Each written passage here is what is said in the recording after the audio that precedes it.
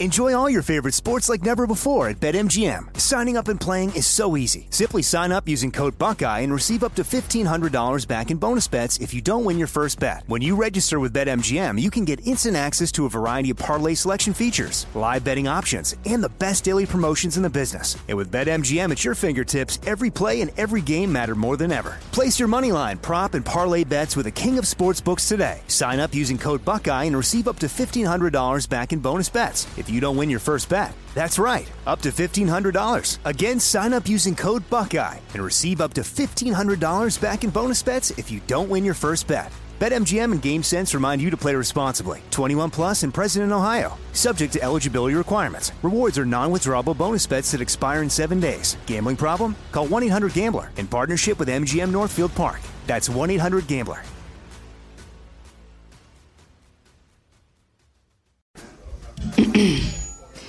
AT&T connects an ode to podcasts.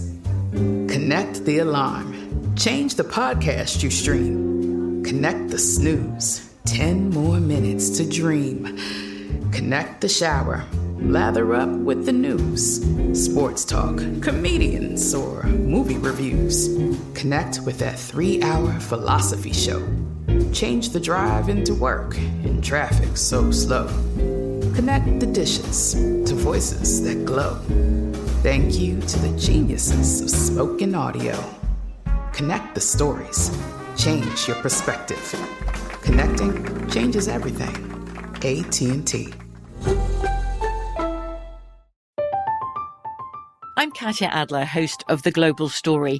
Over the last 25 years, I've covered conflicts in the Middle East, political and economic crises in Europe, drug cartels in Mexico. Now I'm covering the stories behind the news all over the world in conversation with those who break it. Join me Monday to Friday to find out what's happening, why, and what it all means.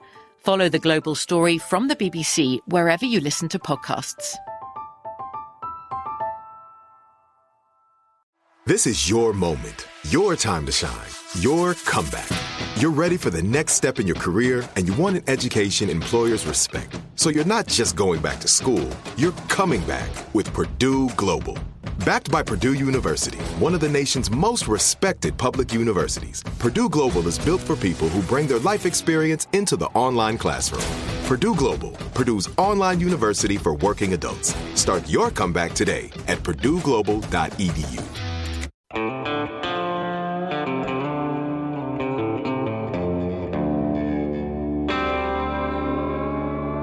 Body Bags with Joseph Scott Morgan.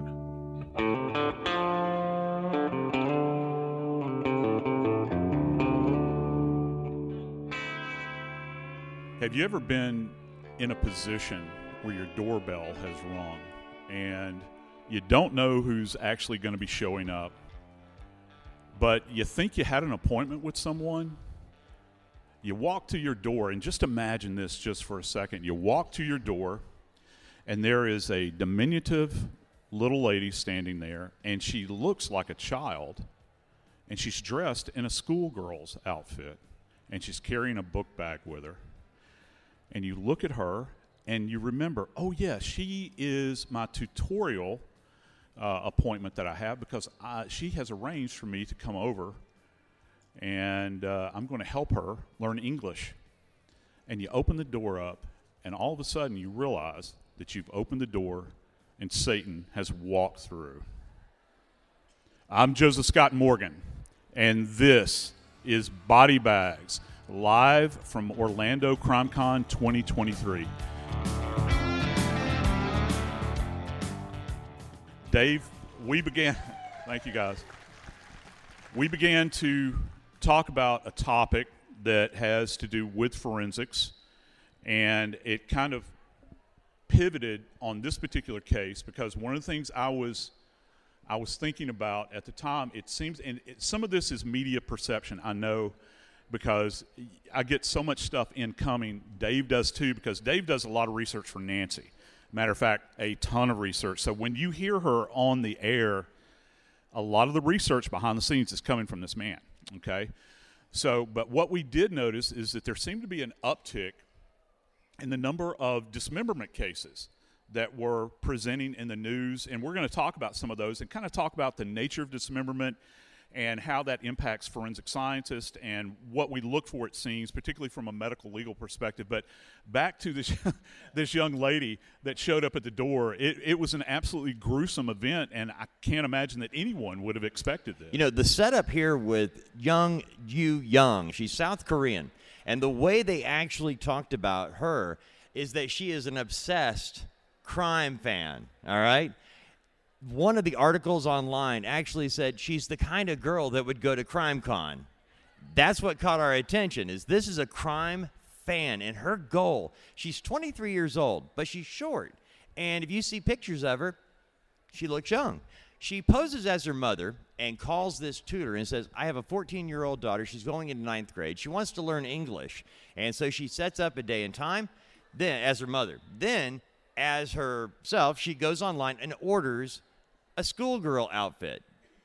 She shows up wearing this school uniform as a 9th grader, presents herself to the tutor as such, and is allowed in. I've seen pictures of her. She looks like she's about 14, Joe. Very diminutive, tiny. You know, the last person in the world that you would expect to rain down hell on this poor woman that teaches people in her house. And I think that what really caught my eye with this, well, first off, she's a true crime fan. Yeah, obsessed crime fan. She's obsessed with it. Yeah. And that was fascinating to me. And I think that one of the issues with her is now dig this, she wanted to find out if she could get away with it, if she could commit a crime. And I'm not talking about just a homicide, but also a dismemberment relative to, when you begin to kind of look at the totality of it, all of the trace evidence, tool mark evidence, everything that we do in my little world where you can actually tie something back to this. And she wanted to see if she could get past all of that. She studied everything. She watched all the shows. She went online. I mean, her research was pretty phenomenal. The one thing she forgot, though, is that if you actually watch a lot of true crime stuff, the last 3 to 5 minutes are how they got caught, which is where the forensics come into everything. And in this particular case, she had planned everything to the beginning. Remember Leopold and Loeb? They actually wanted to do the perfect crime. Well, so did she. A little research would have showed her she's not the first to attempt this, and the reason we know that is because they all get caught. Yes. Yeah, now, they do. Her particular thing, and this boggles my mind, is that she was going to she's a small lady. I mean, she's 23 years old, and she's small. Diminutive is a good term. She looks like a schoolgirl. How is she going to take care of the situation? How is she going to manage it, Joe? How is she going to take this tutor, kill her, dismember her, then cutting her up, and then dispose of the body? How is she going to create this perfect crime? You know, for a long time, not only was I in the field as an investigator, but the best classroom I was ever in was the morgue. And over the course of my career, I participated in over 7,000 autopsies. So, and it doesn't mean that I'm some brilliant genius. It just means I was too dumb to walk out of the autopsy room. So every time a case would be there, I would help and participate in it as a dean or an autopsy assistant. And so, but the difference is in that environment when we're doing dissections, or as forensic pathologists refer to them as prosections, we have the instruments that we need there, very sharp instruments. We've got everything from very sharp scalpels, we have scissors, we have big knives to do dissections with, and we have bone saws. Agitating bone saws. If you've never seen one, you probably hear them or see them on these television shows, and they make a real high-pitched sound like this, and it's an agitating saw. Just imagine if you've ever had a cast. That's what one of these saws is like. They're actually, you know, when you think about that you want a tissue, you say, give me a Kleenex. Well, in our world, if somebody says, I need to know where the Striker is. Striker is actually a brand of saw, and it's something that I've been using for years and years. But you can use it for very robust and delicate work. Is it going to have teeth on it like a saw I would use at home? It does have tiny little teeth, exactly like a cast saw. But if you were to turn on an agitating saw, a bone saw, or in this case a Striker, and place it to your skin, it's not going to hurt you to the point where it's going to break the skin. And that's the trick, because if someone is about to dismember an individual, you literally have to get through the soft tissue first. And what we're finding in a lot of these cases is they show up ill-prepared, and a lot of these events are events of convenience where they'll show up or use something that's within their reach. We're going to talk about a case in just a moment where the individual will reach out and grab something that's in the knife drawer or something that's out in the shed, and it's a tool that is not necessarily made for that purpose. All right, what did she use here? What did Young Soo Young use to dismember her tutor? Well, for her, she actually used knives that she brought along with her. I've cut a steak before. Yeah. Cheap one, tough to cut. I got a feeling a body that was warm a few minutes ago is not going to be easy to cut with any knife. No, it's not. They're too most of the time they're very malleable. The fresh dead are. And right, so she would have had to have been there for a while. Yeah. Now, she would have had to get through the bone, too. Yeah, she would have. And that's another difficulty, too, for somebody that's never been faced with a situation. And some of the things that people that commit dismemberments are become quickly aware of, if their purpose to do this, they don't expect how much blood there's going to be. And that's why in the morgue we have a stainless steel table that has a water source on it. Wait a minute. How much are we talking about? Just right here with the 23-year-old using knives to cut up a body. How much blood is there? I mean, are we talking quarts? Are we talking? Well, if you think about and average is relative, but you begin to think about the human body, it can have anywhere from roughly just under 1.5 gallons to there are some studies that say over 2 gallons. So, and again, a lot of that is dictated by size and that sort of thing. What about other body fluids? Because we've all heard the stories that when somebody dies, everything lets go. Well, that's not necessarily the case really? In every circumstance. I think one of the biggest things that you encounter is when individuals have to or attempt to do a dissection on the body. First off, anatomically, they don't understand connective tissue. They don't understand where the joints are. Even if you look at somebody that's like a butcher, they know that they can disarticulate a body from a joint a lot quicker than taking a steak knife and try to go across one of the long bones in the leg like a femur. Okay. And that's something that's not quite possible to do. Okay, and then let's just get to she's all cut up. Yes. But you've got a big mess to clean up. Yes. And then you have to transport the body somehow. Yes. All right. Forensically, Joe, what are you going to find after the fact? After this body is now in bags, what's going to be left, even if I use bleach and everything else as she did, trying to clean up? Yeah, she showed up actually with bleach. And here's the thing. It comes to this point where you qualify the people that do these dismemberments, and you think, well, is this an event of opportunity where they just suddenly fly into a rage, they kill someone, oh my gosh, what do I do now?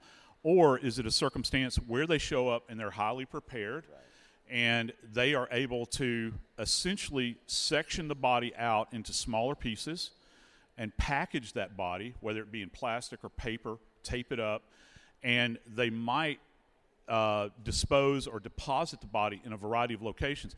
But here's one of the interesting things about dismemberment is that when people perpetrate this and they take the remains from the residents, one of the studies shows that they never go a long distance away from the area that they're familiar in. This actually goes to the phase within serial killing where they hunt in the area.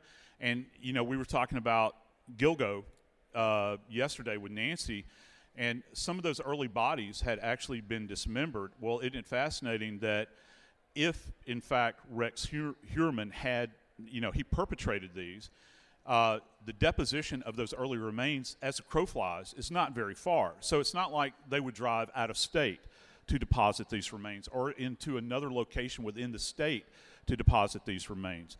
So they're going to drop these remains in an approximation, or they're just going to try to disassemble the body and then bury it right there. But here's the problem. Every time you make some kind of strike or mark on even tissue or certainly bone, you leave a little trace of evidence, and this goes back to Lacard's principle that I talk about all the time.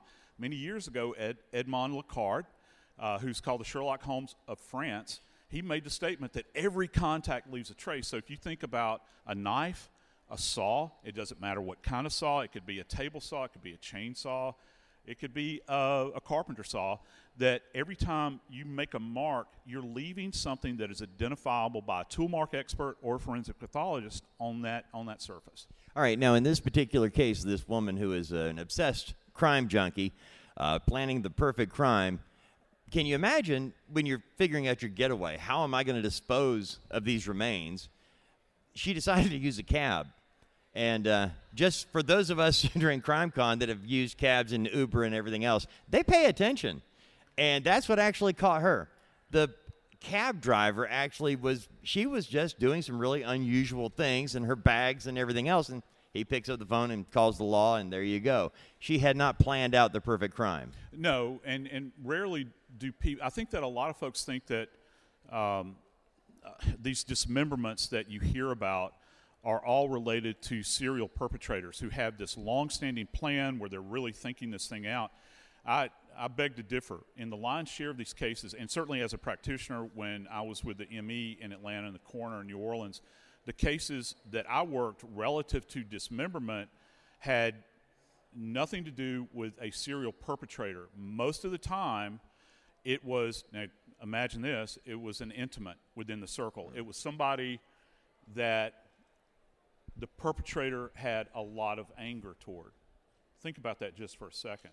Because it's not enough to merely kill someone, but in a post-mortem state, you're literally disassembling that body and desecrating that body. And so that's kind of a fascinating issue relative to that.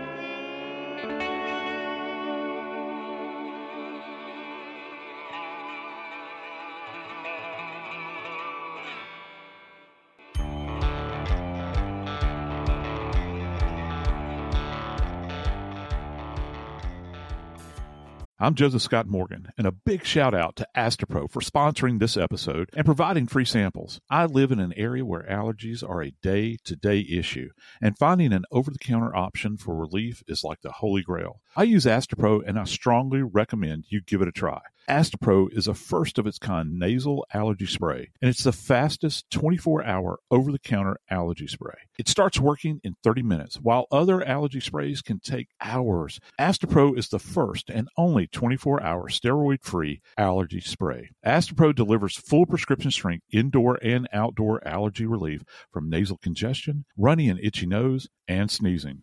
Get fast-acting nasal allergy symptom relief with Astapro. Go to astaproallergy.com for a discount so you can Astapro and go today. ASTEPRO allergy.com.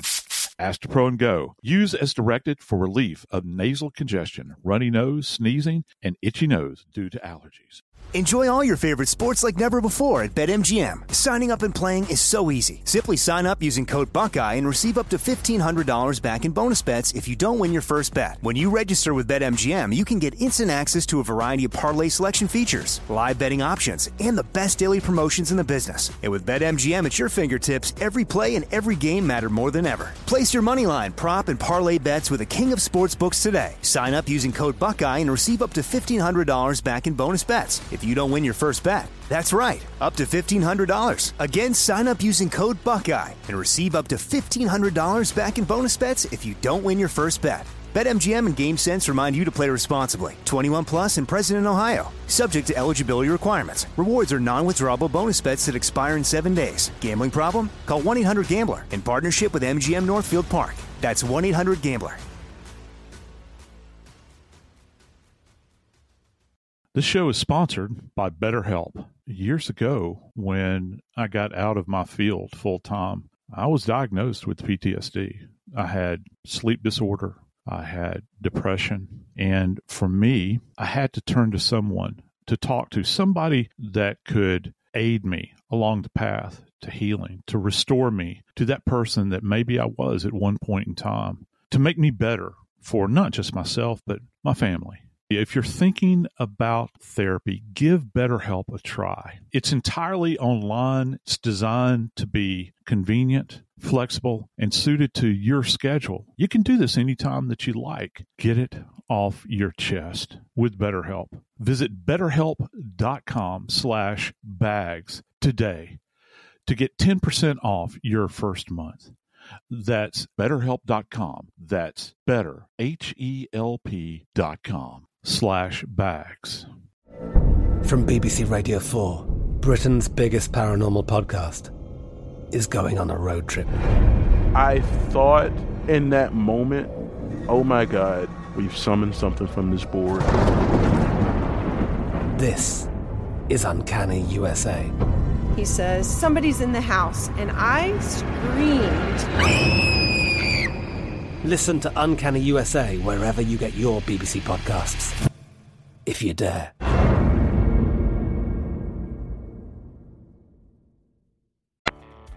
When I was very young and I just started out with a coroner in New Orleans, we had, in that environment, it's very, very harsh. You have bodies that break down very quickly, and we would get many remains that would come out of bodies of water. And so we had one in particular that had a bullet hole defect in the back of the head. Right here, if you feel the bump on the back of your skull right here, the occiput right in this area, we knew that it was a gunshot wound. But here's the problem. We didn't know who this person was. And at the time, my dear friend, if you get a chance to check her books out, her name is Mary Manheim, and she's called the Bone Lady. And she founded the Faces Lab at LSU. And they were the first person to actually digitize a human skull. But we needed to get this skull, this head, to LSU so that she could do an examination of it. And being young, I was 22 years old, and I was terrified of the forensic pathologist that I worked with. And when you're young, anybody can identify with that, somebody that's in this position over you. And he gave me specific instructions, plus he was a former Marine. He looked at me and said, under no circumstances are you to allow this head out of your sight. And I was like, yes, sir. And so I had actually removed the head at autopsy during our examination. We had done an x-ray on it. We disarticulated the head between the C1 and the C2. And those tissues are very soft because it's a decomposing body. And he said, grab a cooler, get some ice, put the head in a bag, and put the bag in the cooler, cover it in ice, get in your car, and get to LSU as quickly as you can. Well, I'd been around the body all day long, and you forget about the smell because you're in the environment. But then I get into my car, which has cloth seats, and I am listening. In the back of my mind, I have these words ringing in my ears, and I have this. It's a styrofoam white cooler. It's sitting on the front seat. And it's in New Orleans, so it's blistering hot. It was summertime, and I had the air on high, and I'd roll down the windows. And I used to have a little blue light that I would put on the dash, and you had to plug it into the cigarette lighter. I got on I-10, and I just put my foot in it. I was flying, and you come to this area that's called the Bon Carré Spillway. That's this area that goes over the far western side of Lake Pontchartrain. And what people don't know is that when you get to the end of the Bon Carré Spillway, there's a grassy area, and guess who sits there? State Patrol. And so I came off of this thing just blazing. That little light, which is about that big, was just kind of spinning very slowly like this. And I'm driving like this because it smells so bad in my car. Well, I get pulled over, and he comes running up to the car, and they normally don't run. And he's like, what in the blanky blank are you doing? Why are you going so fast with that blue light? Where are you going? Why are you, this and that? And I said, sir, can you just smell inside my car? And he stuck his head, and he's like, Jesus, he says, what do you got in the box? And the guy's nose was just sticking up out of the ice, and I lifted up the lid like this, and he said, I'll give you an escort like that. And I closed it, and off we went to Baton Rouge. So the reason I thought that was kind of a salient point is the fact that in the morgue, And in that environment, when we have to do dissections, we have all of the instruments that are needed within that environment. And with Shabiznis, this case, how many of you guys have heard the Shabiznis case? It's been in the news for some time, and it's a horrible case. It's something that, first off, that's not actually her name. She legally changed it. And the whole thing was kind of super bizarre. And when you begin to hear this played out and what this young man's mother went through as a result of what she discovered, it made me reflect when Dave and I were talking about this, about that moment on I-10 outside of New Orleans. I'm just thinking about the 911 call that comes in at 3:45 from a mother who says, hey, I found something in a bucket. And I don't know what they get. I don't know what 911 calls deal with. I mean, I've heard plenty of them, but this woman found her own son's head in a bucket covered with a towel. And there were other things in the bucket. Well, okay, there was at least one other thing and a lot of fluid in the bucket covered with a towel. And that's why she calls 911. Right. And that brings in the officers to come and take a look. And what they found was that Taylor Shabiznis, who's only 24 years old. Yeah. And married. Yeah. And married. Got to add that to it. This is one of those things when you're going, what were you thinking? You know, and you're going, I don't know how this plays out, but I will tell you this. When you add methamphetamine, sex, and somebody who has a real bent on looking at things, you end up with your head in a bucket. Yeah, and this is the thing. The victim and Shabiznis were engaged in very risky sex play, yes, bondage, torture, that sort of thing. And it's one of these moments that kind of escalated in this particular event when the mother actually came down the stairs, as Dave was pointing out. And I think that it's kind of one of those moments in time where the perpetrator does this and they're not – maybe they're in this rush, this moment of excitement. They grab what is at hand in order to facilitate this. They know that they're dealing with a lot of blood, which they had in this case. And she deposits his head in a bucket, and beneath his head were actually his genitalia that she had removed as well. And then she covered it and left this behind for the mother to find. And this is not a case where an individual had thought through in order to kill someone, dismember the body, and then begin to deposit it. It's almost like there is another level of anger and evil that's involved in this. And I think that even she had stated that she didn't necessarily hold any kind of anger toward him at all. He became kind of a plaything for her, I think, at that point in time. And she decided to act out wildly, in my opinion, this fantasy that involved literally dismembering part of his body and leaving it there for the mom to find. She took off other items from his body as well. You know, the one thing that she told police as they were going through the investigation, she admitted that she remembered strangling him. Or no, she knows that she strangled him. But she actually told police, okay, I don't remember strangling him, but I remember liking it. Yeah. How can you like something you don't remember?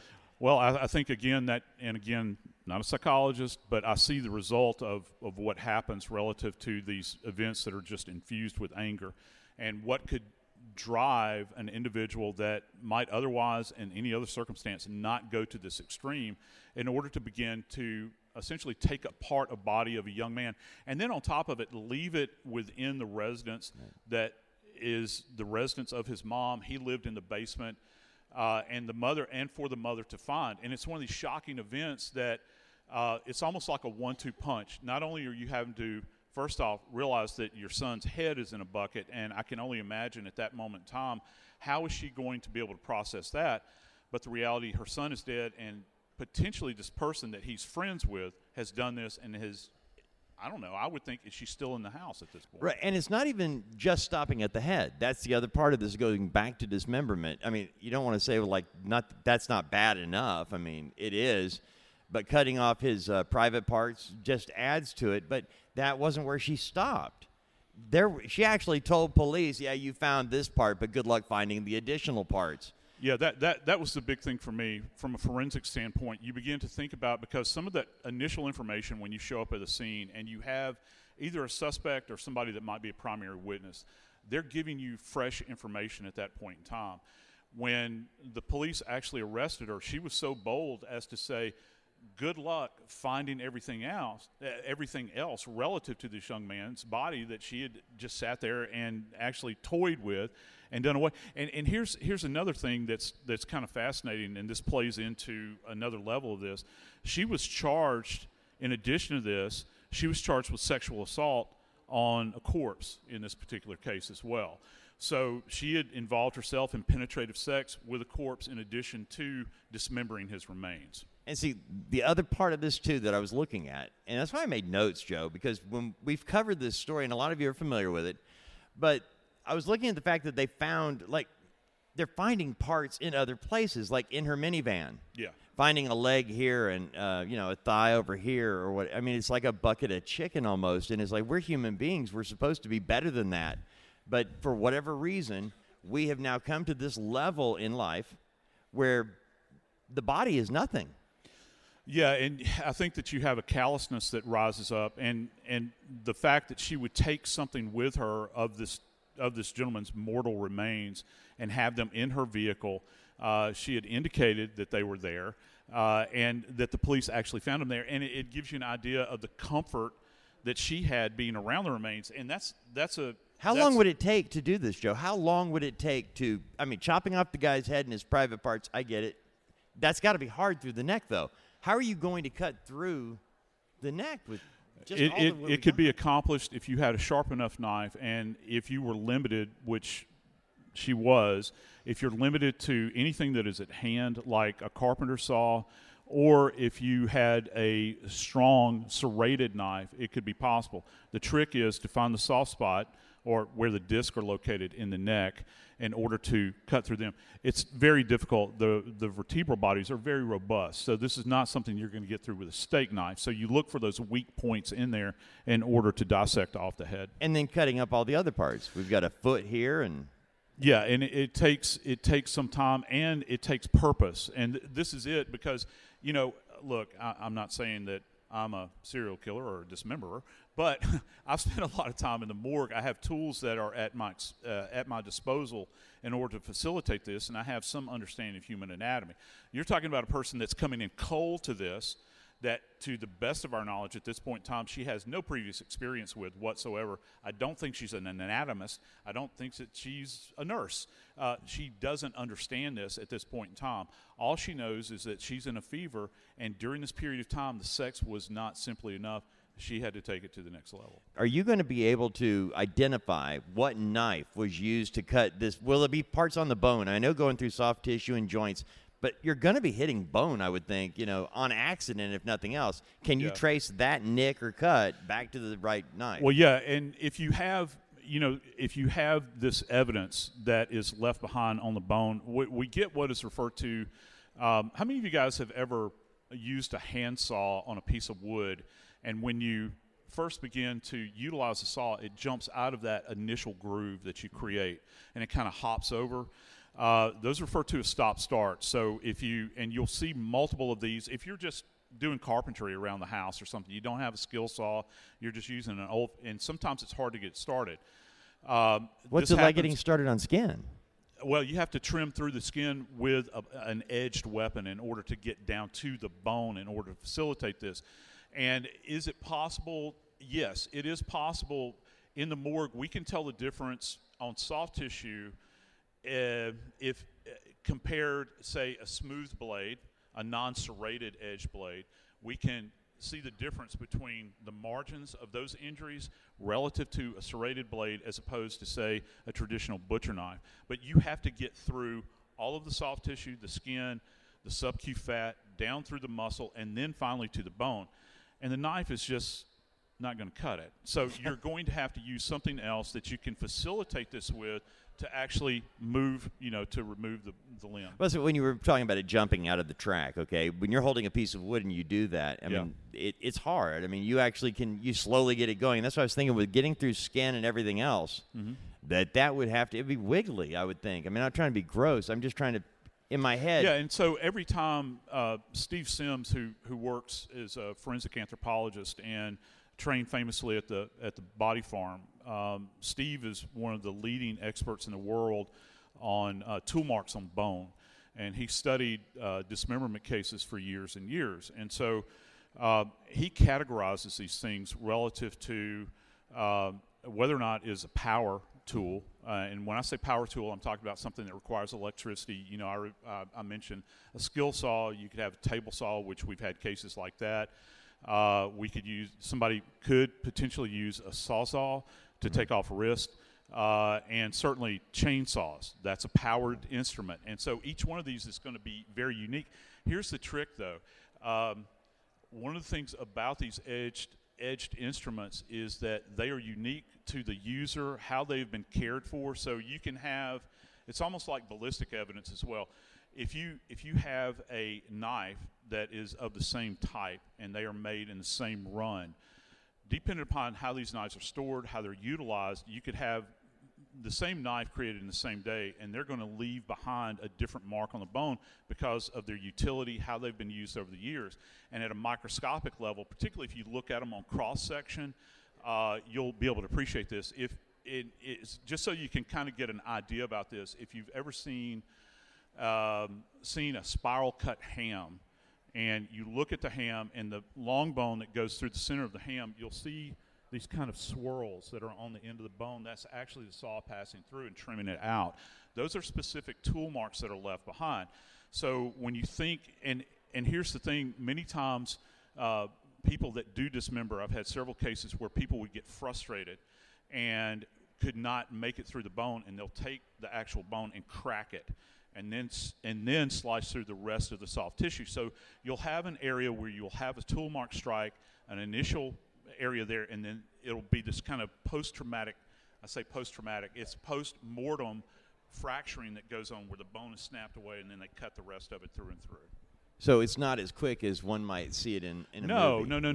No. It's not even quick in the morgue when you're working in when that you have all the prepared stuff for the fluid and everything else. Completely prepared, and it's something that's very painstaking. And again, I go back to this idea: where does your mind have to be if you're not working in, say, like a morgue? And I hate to compare to this, but somebody that's comfortable in the slaughtering of animals. And right. you know, you hear all these tropes that are on these TV shows and everything. Well, I think we're looking for somebody that's been, that's worked in a slaughterhouse, or it's a butcher, or it's a, they kept saying all of that about Jack the Ripper for right. many years, and talking about skill.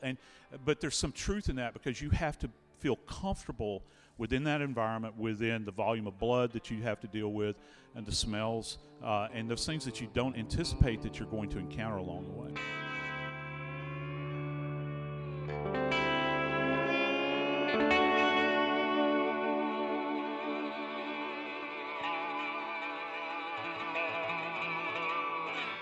Enjoy all your favorite sports like never before at BetMGM. Signing up and playing is so easy. Simply sign up using code Buckeye and receive up to $1,500 back in bonus bets if you don't win your first bet. When you register with BetMGM, you can get instant access to a variety of parlay selection features, live betting options, and the best daily promotions in the business. And with BetMGM at your fingertips, every play and every game matter more than ever. Place your moneyline, prop, and parlay bets with the king of sportsbooks today. Sign up using code Buckeye and receive up to $1,500 back in bonus bets if you don't win your first bet. That's right, up to $1,500. Again, sign up using code Buckeye and receive up to $1,500 back in bonus bets if you don't win your first bet. BetMGM and GameSense remind you to play responsibly. 21 plus and present in Ohio. Subject to eligibility requirements. Rewards are non-withdrawable bonus bets that expire in 7 days. Gambling problem? Call 1-800-GAMBLER in partnership with MGM Northfield Park. That's 1-800-GAMBLER.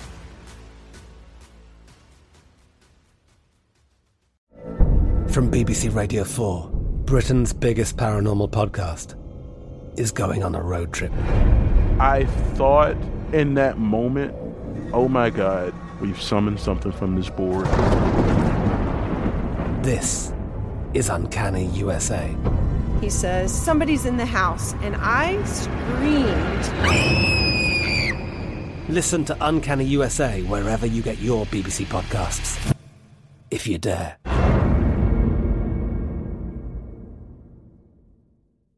The wait is almost over. Get ready for the 2024 NFL season as the full schedule is announced. Every rivalry, every rematch, every rookie debut, every game revealed. The 2024 NFL schedule release, presented by Verizon, coming in May. Live on NFL Network, ESPN2, and streaming on NFL Plus. Terms and conditions apply to NFL Plus. Visit NFL.com/schedule release to learn more. Lucky Land Casino, asking people, what's the weirdest place you've gotten lucky? Lucky? In line at the deli, I guess? Aha, in my dentist's office. More than once, actually. Do I have to say? Yes, you do. In the car before my kids' PTA meeting. Really? Yes. Excuse me, what's the weirdest place you've gotten lucky? I never win and tell. Well, there you have it. You can get lucky anywhere, playing at LuckyLandSlots.com. Play for free right now. Are you feeling lucky? No purchase necessary. Void where prohibited by law. 18 plus. Terms and conditions apply. See website for details.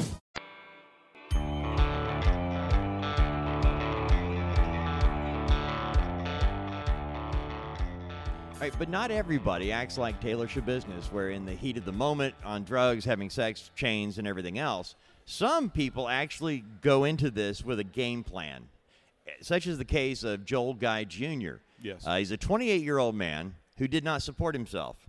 His mother and father got tired of it. They were just done with taking care of their adult son, and they were going to cut him off. Yes. And so he decides, they live in Tennessee. He's a student still. Yeah. Okay. At LSU. Yeah, at LSU. And off and on. Yeah, think about it. You're 28, you're living off mom and dad, you don't have really a job or anything else. You're just going to stay in school enough to claim you're a student. Well, he decides, now that he knows they're going to cut him off, to go back home and visit. And during his visit, he has a plan. And the end result was nothing less than one of the most disgusting things I've ever had to cover or I've ever had to read from the sheriff's department. To give you an idea, I wrote the quote down because it was referred to as a diabolical stew of human remains. And he did it to his own parents, to his mom and dad. Mm-hmm. That's what Joel Guy Jr. ended up with. But Joe, he starts off mad. Yes. Parents are cutting me off. I can get $500,000 for them if they're missing. And his goal is to make them disappear. Right. How do you come into this after basically it's a welfare check, which, by the way, that was the one commonality through a number of these dismemberment cases. I didn't see him around for a while. Better call the police. What happened to Joe? And that's what happened with his parents. Friends haven't seen him in a while. Yeah. Where are they? How they doing?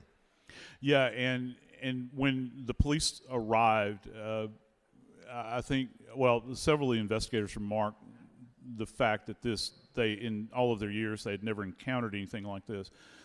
And I think probably the most ghastly thing is when they go into the kitchen.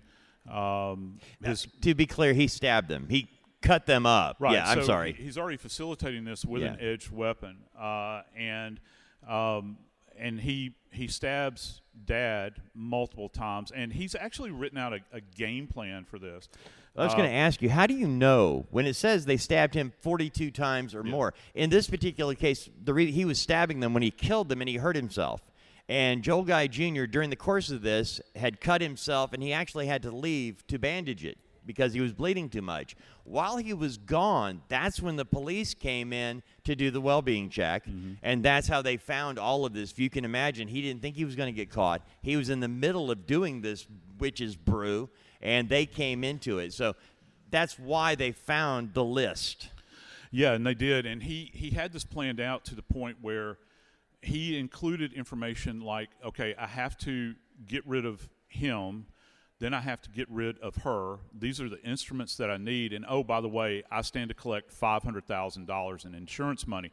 And this is all included.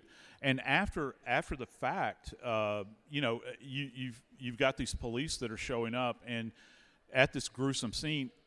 And, again, this goes back to, okay, he's planned all of this out. He's going to do it within the containment of his house, which is something I think that is important to remember in this case, and certainly as they move forward with Gilgo, beginning to think about you need privacy. You need a location where you can, where you're away from prying eyes, if you will, within this environment. And so in that moment in time, he leaves his mother's head on the stove in a pot boiling. And he's going to render down her remains as best he can. Here, one of the big issues with this, though, is that there's blood evidence everywhere. Again, this goes back to, I don't think a lot of people really anticipate how much trace and blood evidence is going to be left behind when you begin to talk about the dismemberment of the body. If you're using any kind of saw, for instance, where it's highly agitating. Now, I'll give you an idea going back to the morgue. When we use bone saws in the morgue, there is this, and I don't know if you can, I'll give you an idea so that you can kind of get this in your mind. Have you ever taken talcum powder and put it in your hand and blown it like this, and you see how it floats in the air and kind of descends down, and you can actually smell it? You know what I'm talking about, the smell of talcum powder? Bone dust is much that way, even with the agitating saws. Now, they have vacuums on these things now that will catch it, but for years and years, we had bone dust that would just be floating in the air, in the morgue as we were working these cases. That's going to come up too, because if you're using a high-speed tool, you'll leave behind any kind of deposition of bone dust. You'll have these little pockets. It almost looks like small bits of sawdust. Did you ever inhale any of that? Yes, I did. Yeah, and it's even if you wear a mask, you're still going to inhale it. So you would have the smell of bone dust in your passages. And so it inhabits, what you do in that environment. Today, it's a little bit different. Some people don't. Back when I first started, I still worked with pathologists many years ago. There was one old pathologist that never wore gloves in the morgue, and he refused to wear a mask. He would strip down to his T-shirt, roll his pants up, and he would wear a white apron. Half the time we're doing the show, I feel like I got to take a bath. I'm not kidding, man. He said that gloves decreased his tactile ability to be able to appreciate things, and he said there's always soap. So, and he never trimmed his nails, which really bothered me too. So, wow. But at any rate, you have this environment in which these people are indwelling, and they're in this environment for the very first time, and they're exposed to all of this.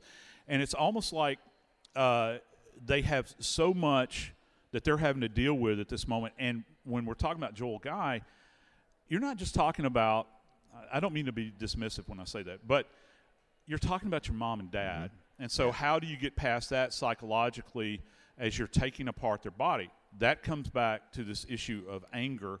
We see this with sharp force injuries. He stabbed his parents multiple times. One was over 30, one was over 40. So he's already got this indwelling anger. But if you're so pumped up on adrenaline while you're doing that, how are you going to continue this on through as you're attempting to take apart the body? And mistakes are made. And certainly in his case, he left blood everywhere. Well, because they interrupted him in process. Yeah. He had planned on having this time to himself to be able to go through his whole process that he had mapped out. But going back to the stab wounds, how important is it for you to know? I mean, I'm going to be honest, whether it's 22 or 42, the man's dead. From a forensic standpoint, how important is it to you to have the whole file completed, that you know how many times he was stabbed? Well, what's important, I think, with sequencing of stab wounds is, first off, and there's no, when you read autopsy reports, which you see a lot when cases are coming to trial, the medical examiner, the pathologist, when they're reading these things out, will say, okay, I've got 40 stab wounds, okay, and I'm going to list them A through Z or whatever it is. It's double Z sometimes. I mean, I've seen triple Z. You've got so many injuries. This in no way indicates sequencing. There is one sequence that we can be aware of, though. We can tell a difference between what is antemortem, before death, and what is postmortem. And when you're talking about with antemortem, when an individual is being attacked, I'm thinking like, for instance, I don't know, Ellen Greenberg. Mm-hmm. You begin to think about that. In those wound tracks, where are you appreciating hemorrhage in that environment? And at what point in time does the hemorrhage start or stop? Also, what organ systems are impacted? Are you going directly into the heart? Are you striking a major vessel in the neck? Any of these issues are in the back of the head. If you're striking back here with an edged weapon, is there a focal area of hemorrhage back there? Because if there is hemorrhage indwelling, that means that the person was alive at this time. So, you hear us talk about a lot in true crime. You hear us talking, we use the term overkill. And that's important to us because I think that if you're in your rational mind, you can understand, okay, I've stabbed them this many times. This is enough. I'm going to carry it on to the nth degree. And all the while that this attack is going on, you're transferring more and more evidence onto yourself as the perpetrator, blood evidence, those sorts of things. And in Joel Guy's case, he injured himself. So now he's depositing evidence, perhaps, on these remains of his parents as he's trying to get rid of them. Have you ever seen somebody that tried to use some type of an acid mixture to melt the body down, to dissolve them? Only on rare occasions have I seen that where the rendering takes place. I've seen far more people that have attempted to render down bodies through heat. In the TV show Breaking Bad, they would Walter White had this whatever elixir they could put into a light plastic drum and drop the body in there. You guys saw that, and it would dissolve. Mm-hmm. But in this case, he's doing it on the stove. He's got plastic tubs around. I don't know what kind of acid concoction he made, but could a body be rendered down into a liquefied form that could just be poured out in the river and there'd be you wouldn't have any proof they ever existed? Yeah, I suppose that it could, but rendering generally is not so much it's an application of chemicals. Like I had stated, in my experience, most of the rendering takes place in heat, and this is a little-known fact. I don't know, maybe some of you guys in the audience are aware of it. When, going back to my example of the head, when we have remains and the forensic anthropologist is trying to examine the bone, one of the problems that you encounter with this is you can't appreciate the bone because you still have soft tissue. Well, where does the soft tissue go? You don't want to do anything to the underlying bone that is going to damage it or compromise any kind of trace evidence that's on there, whether it is a tool strike, a bullet hole, or any kind of fiber that might, well, not fiber, that wouldn't make sense. But let me just cut to the chase here. We've got very limited time. Yeah. They will actually take apart the body, disarticulate the body, and it's placed into, it looks like a cauldron. Mm-hmm. We actually had these at the ME in Atlanta, and it almost like a crock pot. And what happens is that it begins to render the body down, the soft tissue, so it falls away from the bone. It's a very low heat, and the bones settle to the bottom. You get this kind of beige froth that comes up at the top. You can take out the bones at this point in time and really truly appreciate them in that context. And there's other methodologies that I won't go into that forensic anthropologists have used for years and years to remove soft tissue. But most of the time it's going to involve heat because everybody has access to heat. Most people don't understand what is necessary from a chemistry standpoint in order to facilitate what they're trying to do. And it's very frustrating, and they could wind up harming themselves as well. Thank you guys for joining us today. I'm Joseph Scott Morgan, and this is Body Bags from Orlando CrimeCon 2023.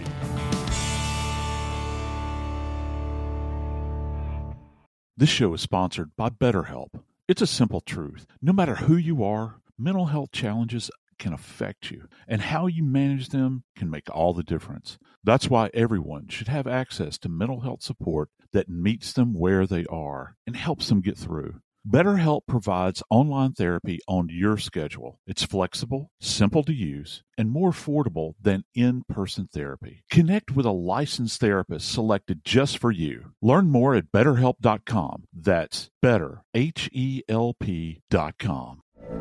From BBC Radio 4, Britain's biggest paranormal podcast is going on a road trip. I thought in that moment, oh my God, we've summoned something from this board. This is Uncanny USA.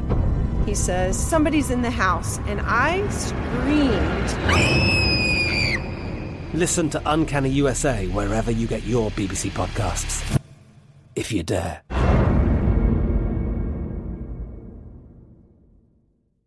Hello, it is Ryan, and I was on a flight the other day playing one of my favorite social spin slot games on ChumbaCasino.com. I looked over the person sitting next to me, and you know what they were doing? They were also playing Chumba Casino. Coincidence? I think not. Everybody's loving having fun with it. Chumba Casino is home to hundreds of casino-style games that you can play for free anytime, anywhere, even at 30,000 feet. So sign up now at ChumbaCasino.com to claim your free welcome bonus. That's ChumbaCasino.com and live the Chumba life. No purchase necessary. VGW. Void where prohibited by law. See terms and conditions. 18+. The wait is almost over. Get ready for the 2024 NFL season as the full schedule is announced. Every rivalry, every rematch, every rookie debut, every game revealed. The 2024 NFL schedule release, presented by Verizon, coming in May. Live on NFL Network, ESPN2, and streaming on NFL Plus. Terms and conditions apply to NFL Plus. Visit NFL.com/schedule release to learn more.